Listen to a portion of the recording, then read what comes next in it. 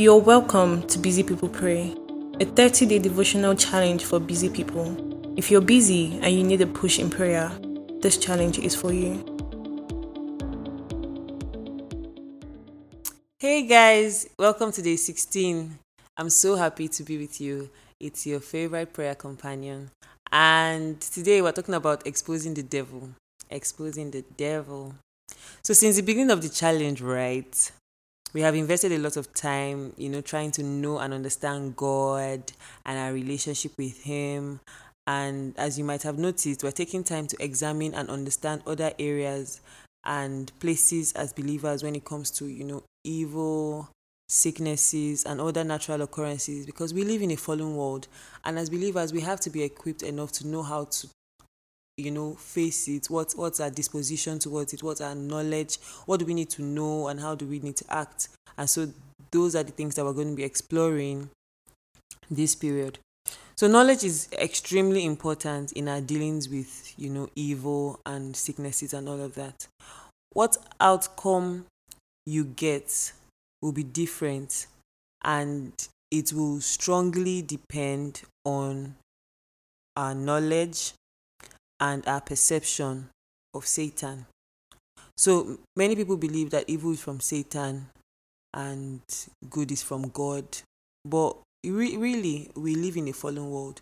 However, when it comes to Satan, today we're going to be explaining what your disposition should be. So lots of believers have an irrational fear of Satan, like they ascribe so much omnipotence and omniscience and omnipresence to him.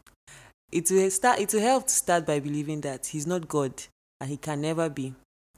So believers still have this image of the devil being everywhere at all times and knowing all things. And the essence of our study today is to show otherwise. So in Job chapter 1 verse 7, you remember Job? You remember Job, the man who, went through a lot. The devil and God had conversations on top his matter.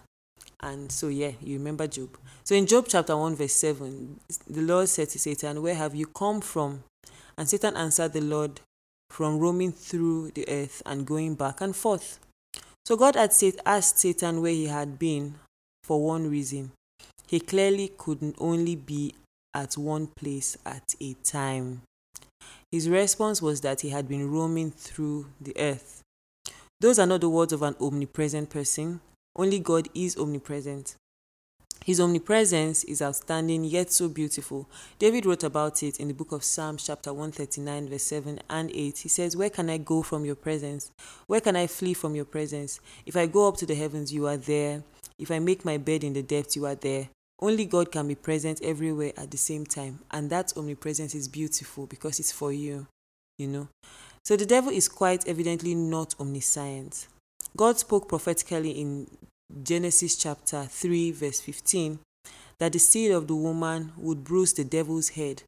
And starting with Abel, the devil worked his way into killing every potential seed of the woman to keep that prophecy from being fulfilled.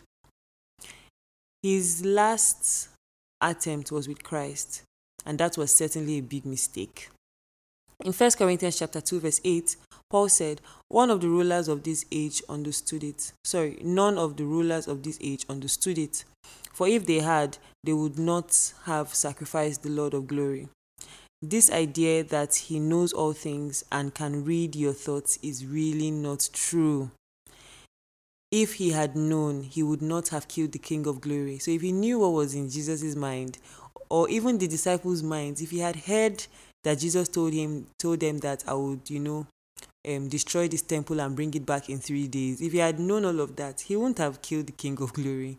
So he doesn't know all things. So the idea that he knows all things and can read through your thoughts is not true. The devil is more limited than many give him credit for. And how does this affect you and the way you perceive things and how you react to fear? The Jesus in you is bigger.